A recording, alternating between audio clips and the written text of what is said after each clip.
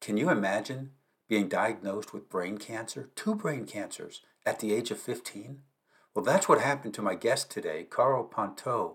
And we talk about how that's affected his life and how that led into him becoming a storyteller and a storytelling coach and how he helps businesses connect with their ideal clients through storytelling. You're listening to Espresso Jams, short, concentrated, delicious conversations about business, technology, and entrepreneurship. If you're just starting out on your business adventure or you're a seasoned business professional, I'm sure you'll find value in these short conversations. Espresso Jams is brought to you by Apexible, providing the tools, insights, and transformative structures to help you reach your business summit. I'm your host, Joe Matz. Let's get started. Hello, everyone. Welcome to another edition of Espresso Jams. Today, I'm with my buddy, Karl Pontau, and he is the owner of Squash and Stretch Productions. And we're going to be talking today with Karl. Hey, Karl, welcome to the show. Hey, thanks for having me on the show. Hey, it's great to have you here, Karl. And before we get started, let me ask you a question. Where are you hailing from today? Sure. So I am located in a city called Livermore, California. It's about 40 miles east of San Francisco, right on the edge of the SF Bay Area. Okay. Are you at the foothills of the mountains that are west of there? No, it's over the first set of mountains that first pass between Fremont and the East Bay, and then we're basically right up against the Altamont mountain range or Altamont Hills. So if you go further east, you go over the Altamont Pass and end up in like the Central Valley, Stockton, Manteca, Sacramento, that area. Okay. Well, that sounds beautiful. Yeah, it's nice. Okay. So we got talking, and we're gonna replay some of that talk for you here live today. Tell us a bit about what you were doing before you started your own business. Sure. So actually I have a story about why I started my company that informs the how and the what. Can I share that one? Of course. Cool. So I've been an artist my entire life. I grew up drawing, painting, sculpting, big Legos kid. And I got my passion for storytelling from my dad. He's a really good storyteller. And I knew I wanted to study animation when I saw the first Toy Story film. I was like, ooh, Daddy, gotta do that. That's so cool. And then beginning at 2002, I started to feel like something wasn't quite right with me physically. I've been a competitive swimmer my whole life, so I knew what I was supposed to feel like. And it wasn't like, oh, my shoulder kind of hurts. It's just like a general blah feeling. But by August, they still hadn't figured out what was wrong with me, and I had lost 50 pounds, and had sunken cheeks and eyes. I was really pale, started to get really bad headaches. So my parents took me for an MRI up in Walnut Creek. And we were waiting around for another appointment when my pediatrician called and said he's going to drive up from Pleasanton to come talk with us. And we saw him walking up with this big envelope in his hands. You could tell he'd been crying. And he brought us into a little side meeting room. I remember I was sitting knee to knee with him in this big U-shaped chair with really high armrests, kind of leaning forward towards him, when he pulled out the results of the MRI and showed me I had 2 brain tumors. And it felt like I got punched in the chest. I actually moved backwards in my chair. And for the next 2 weeks, everything sounded like the adults from Peanuts, kind of what, because I've never had the flu, never broken any major bones, never been stung by a bee. I'm pretty sure I've never been bitten by a mosquito. So to get brain tumor diagnosis at 15 years old, it was a complete sucker punch out of nowhere. Sure. But I got so much help from friends and family, and my high school adjusted my schedule and got me a tutor so I could still graduate on time. And people I barely knew were giving food and gifts and other supports really inspired me to want to give back and help as many people as I could, because I'd probably be dead if it wasn't for all the help that I got. And then in undergraduate school, as I was studying animation, there was a big student digital art and design competition I participated in with the big screening at the end of like 1,000 people in this big auditorium. I knew maybe 10 people in the room. But when everyone laughed at the joke of my animation, I was like, oh my gosh, it's so cool. I can connect with people and have a bigger impact with animation and storytelling. So after grad school, I started my company, and we tell exceptional stories for exceptional impact, helping tech, biotech, healthcare, and professional services companies attract more of their best clients and employees using storytelling and animation. No matter what sort of business you're in, whether it's B2C or B2B or even B2G, you're always still just dealing with humans. And humans tell stories. So by helping those sort of companies tell better stories, more people in the world get their lives improved, our client's business does better, we get a happy client, everyone wins. It's a way for me to have a bigger positive impact on the world around me. And that's why I do what I do. Now, what was it like creating that animation for the first time? You knew you were going to be presenting it in front of other people. What was that experience like? I mean, it's always, I'm sure most people can relate to having kind of a being nervous, being up on stage or presenting in front of people.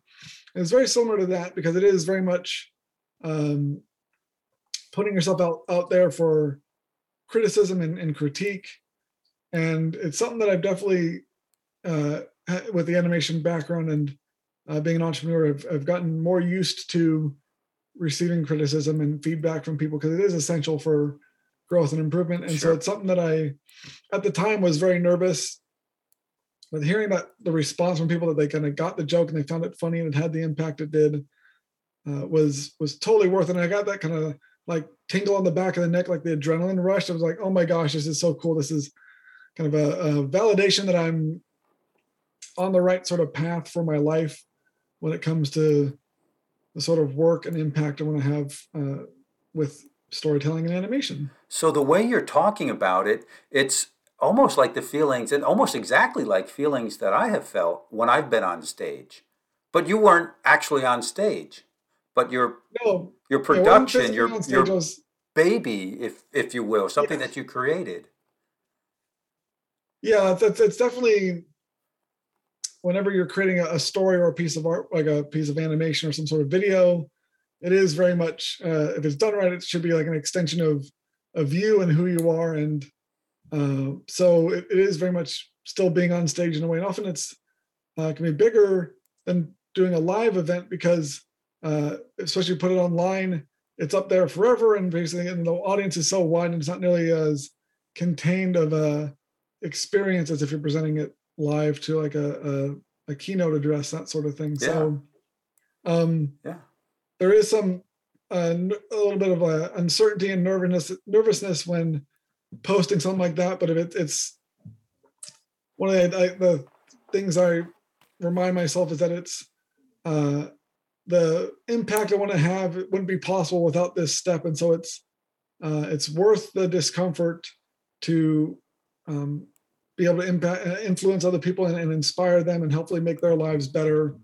And it would be kind of selfish of me to be able to create the stuff or tell the sort of stories and not actually apply it to help people out. To be more of a waste of potential than and it can outraise the pain or uncertainty of presenting myself in that way. Sure, sure. Now, so after that presentation, when you got an affirmation or a confirmation that you were doing the right thing and you were connecting with people, how did your business evolve from that point? Well, I mean, I that was undergraduate school, so I went to grad school after that and learned more about animation, to be able to do it like the technically better and more about storytelling and stuff. And so when I initially started my company, it was really the differentiator was kind of focusing on the storytelling aspect of it because there's a lot of companies out there that make animations that look decent or look okay, but like the story is just not there, and it doesn't really matter how great your visuals are if there's no story, Hmm. then it's the animation is just not going to be that effective because people really connect with the stories. And so that's what the real differentiator for my animation side of my business when I was first starting out. And I realized over time that there were a lot of people that needed to be able to communicate stories to people in their target audience for their businesses or for their careers, but didn't have the budget or the means or the need for animation.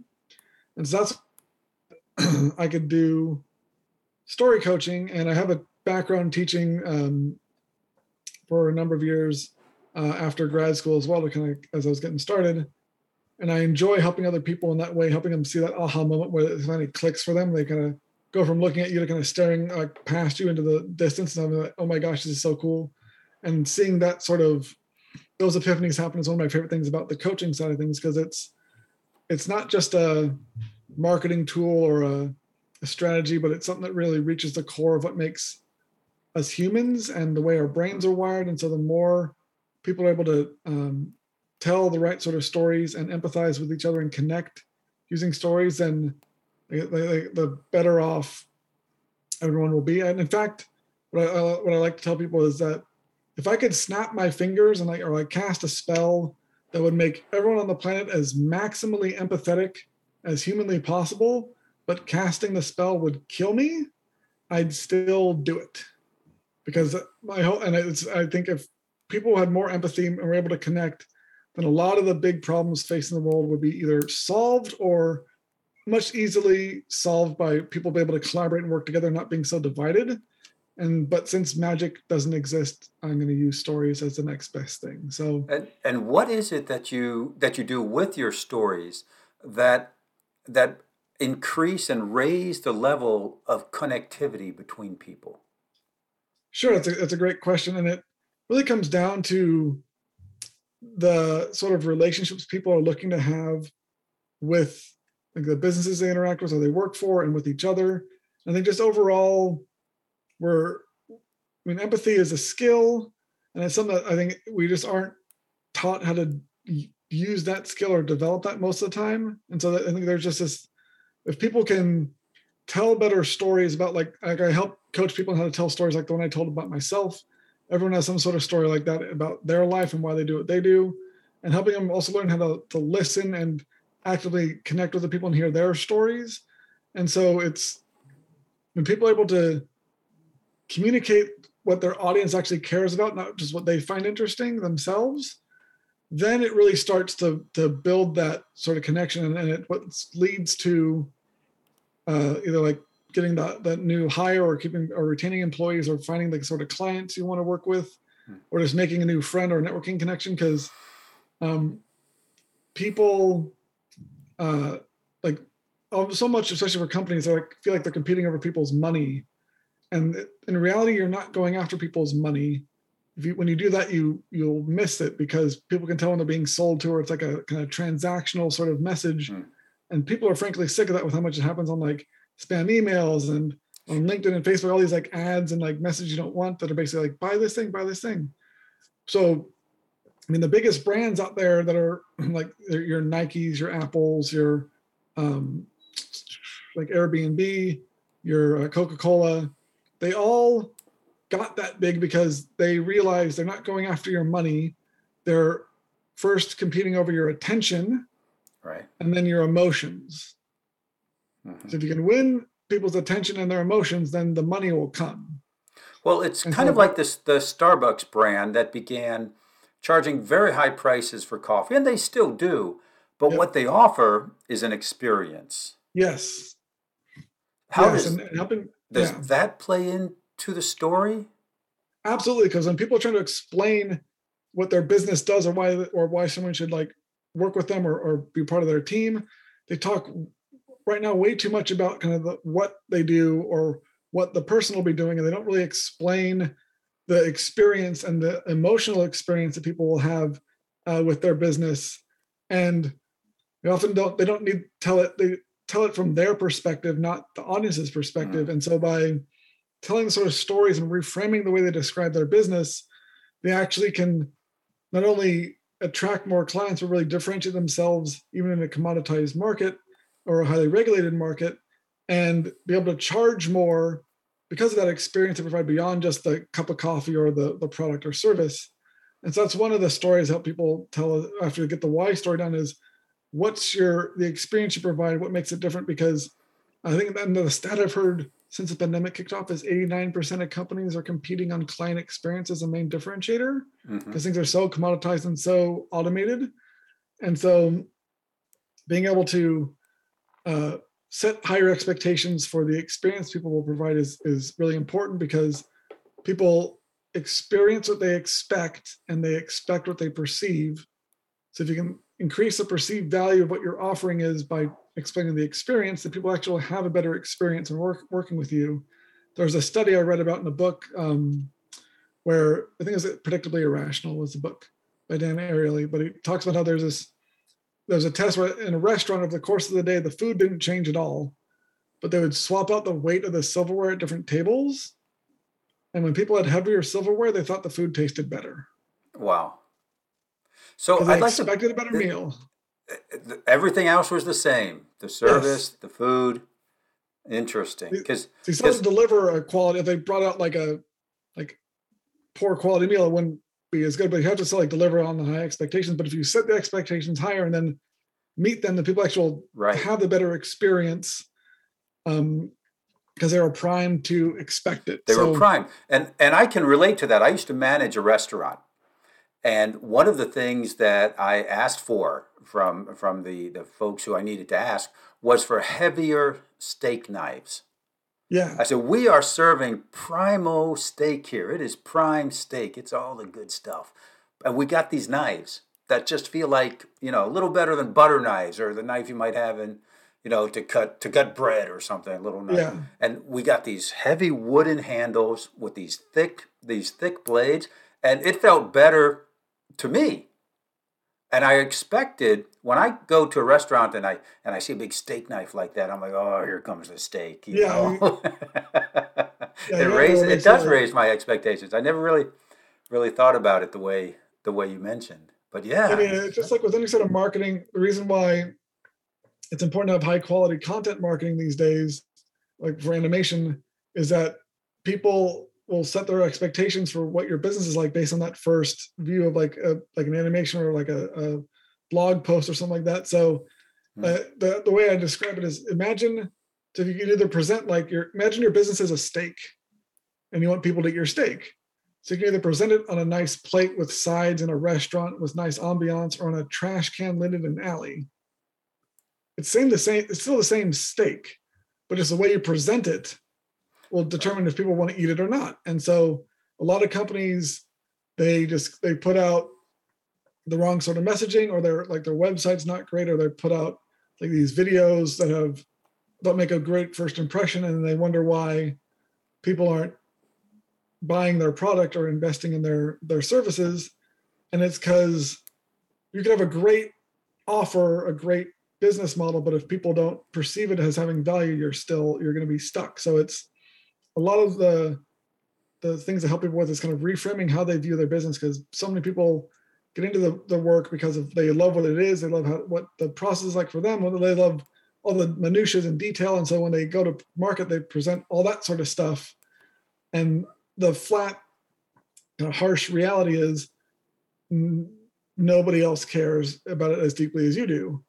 Otherwise, they'd be doing it too. So if you talk about just what you care about, unless you're trying to sell to yourself, you're not going to attract people. certainly you have to talk. You have to speak to your audience because they are the hero of the story. Yes. It's not the provider. You want your clients, you want your prospects to be the hero of the story. And Yep. I like what you say about the experience. I mean, I have worked with folks and I've hired coaches. I've hired others because of the way they make me feel. Now, I've got to know them, I've got to like them, and I've got to trust them. There's a know, like, and trust. Yep.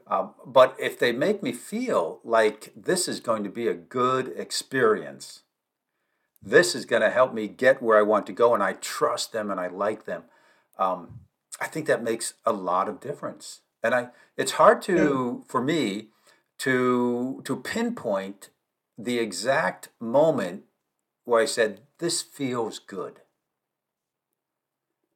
And I Yeah. don't know if It can there be is an tricky. exact moment or it's a build up to a crescendo. I don't know.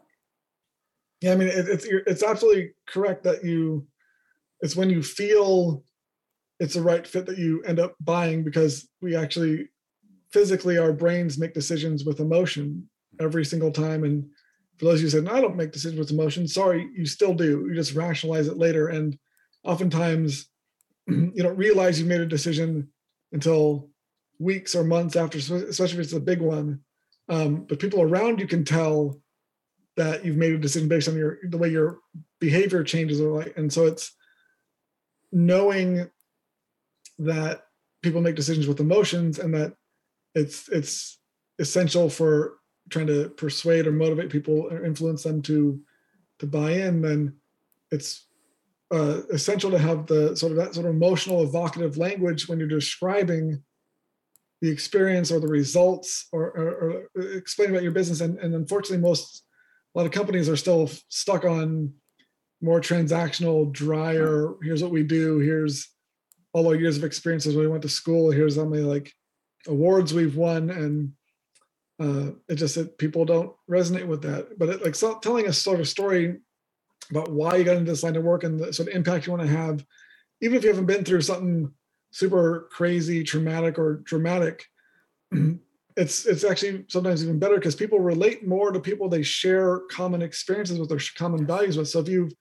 been through the same sort of things like growing up that your best clients have been through, then you really want to share that sort of story because they'll go, oh my gosh, he totally gets where I'm coming from. He shares my values, and that builds that trust quicker. That's why also like people like kind of follow and laud celebrities, but you don't really ever feel connected to them because you can't relate to their experiences because it's such a different world and that they live in. And so it's when you're trying to connect with people, the more authentic and vulnerable you can be with your story and show how, I like the term flossom, where you're not perfect, but you've made mistakes. You have Right. like fears and anxieties and flaws, but you're still like have a lot of value to give, and you've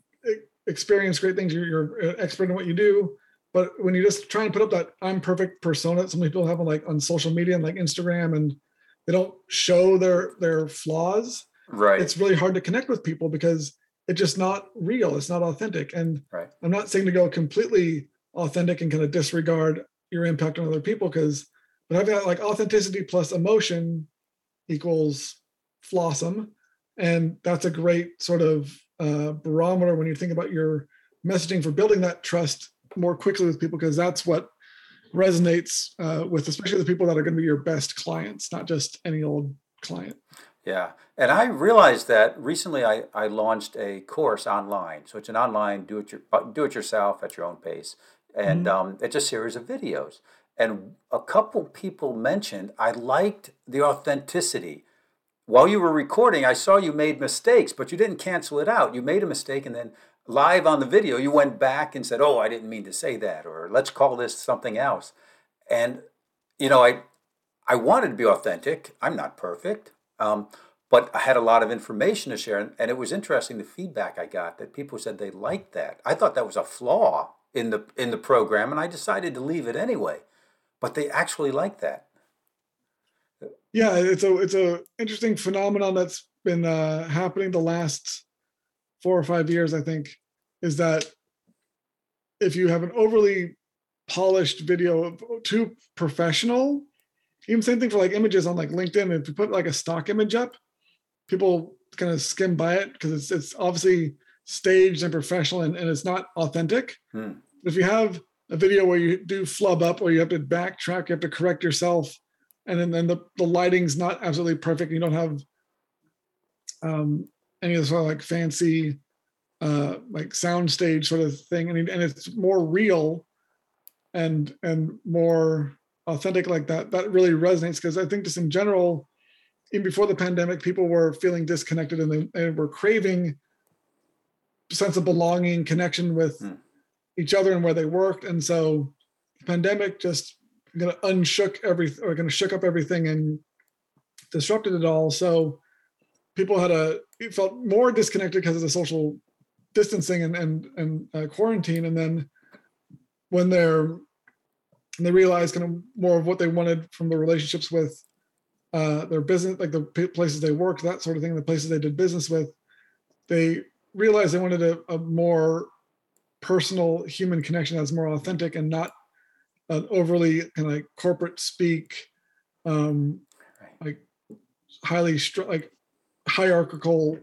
environment like businesses have been for so long. And so the what people are looking for changed much faster than most businesses can adapt, which is why we're seeing great resignation, great reshuffle, great recombobulation, whatever you want to call it. It just, there's this disconnect now between what people want from their relationships with companies and what companies are offering. And so it does take a reframe of how companies relate to their workforce. Right. I mean, I think nobody's perfect, right? Of And I course. don't think we should even strive for perfection. We should strive for excellence.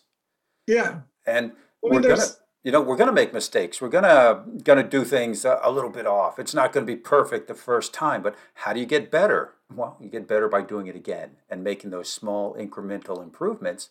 And it can take, depending on what you're doing, it can take a while, but you're out there being yourself, being authentic, and you may have a lot of knowledge to share, a lot of information that could be very helpful, but maybe you're not the best presenter. Maybe you wouldn't get a high score at the Toastmasters Club because you use a lot of ums and ahs, but you get that information out there. And I think that is so important. And that's what I'm hearing from the message that you're telling and from your story. yeah, you're pretty much on track. That there is like a great quote by Vince Lombardi where he talks about his team always aiming for perfection, knowing they weren't ever going to reach it, but by aiming that high, they would achieve that level of excellence that made them successful. And so I agree. If you try to actually achieve perfection, that's a problem because it's not realistic. And trying to present yourself as perfect is going to backfire because it's not authentic. But if you internally set your goals for perfection, knowing you're not going to reach them, but still do as best you can, and then when you do mess up or do have issues, own them and wear them on your sleeve and let people know, hey, this is something happened to me that is kind of an embarrassing or like a mistake. People really relate to that because it humanizes you, and Right. it's not just this armor that everyone's been taught to put up by kind of growing up in today's society. Right. Right. No, absolutely. So, Carl, let me ask you a question now. Sure. I'm going to combine a couple of questions into one. What do you Okay. have going on? What can you share with our audience? And what would be the one thing you want to leave the audience with today? Sure. So something I'm going on I'm really excited about is I'm working on I'm going to be launching a new hybrid coaching program later this month that's aimed at helping companies attract their best employees and retain them by optimizing their job posts, career pages, internal communications, and building up their active listening skills. And so I have a survey out where I'm looking to get information from owners, HR professionals, recruiters on what sort of pain points they're experiencing and how much time they want to put into it and like a potential price points. And so I'm giving away 10 copies of the program to people that submit to this survey. It takes about 3 minutes to fill out. It's really simple. So I'll give you the link to that to share with your viewers. And if they're interested in this and basically learning how they can use storytelling to attract their best employees and keep the ones they have, that'd be a great thing. And then for those of you that are looking to improve their marketing messaging, I have a complimentary 30-minute session link that I'll also give to you. Where basically they can review their website and show them at least 5 ways they can improve their messaging to attract more of their best clients by optimizing the storytelling on their website. Awesome. That will all be in the show notes. So Yes. fantastic. Fantastic. Carl, I have enjoyed our conversation. I have learned from our conversation as always. Cool. Thank you So so much. so thank you and have a great day. And hey, we're recording this at the beginning of the week, so I hope you have a great week. You too. Thanks. Thank you. Bye now. Bye bye. Thank you for listening to Espresso Jams. If you like what you heard, please subscribe on your preferred channel and never miss another episode. If you'd like more business tips on technology, entrepreneurship, and doing better, you can find me on LinkedIn at Joe Matz, that's Joematz, or go to my website, apexable.com, that's apex-able.com. I'm your host, Joe Metz, wishing you an awesome day.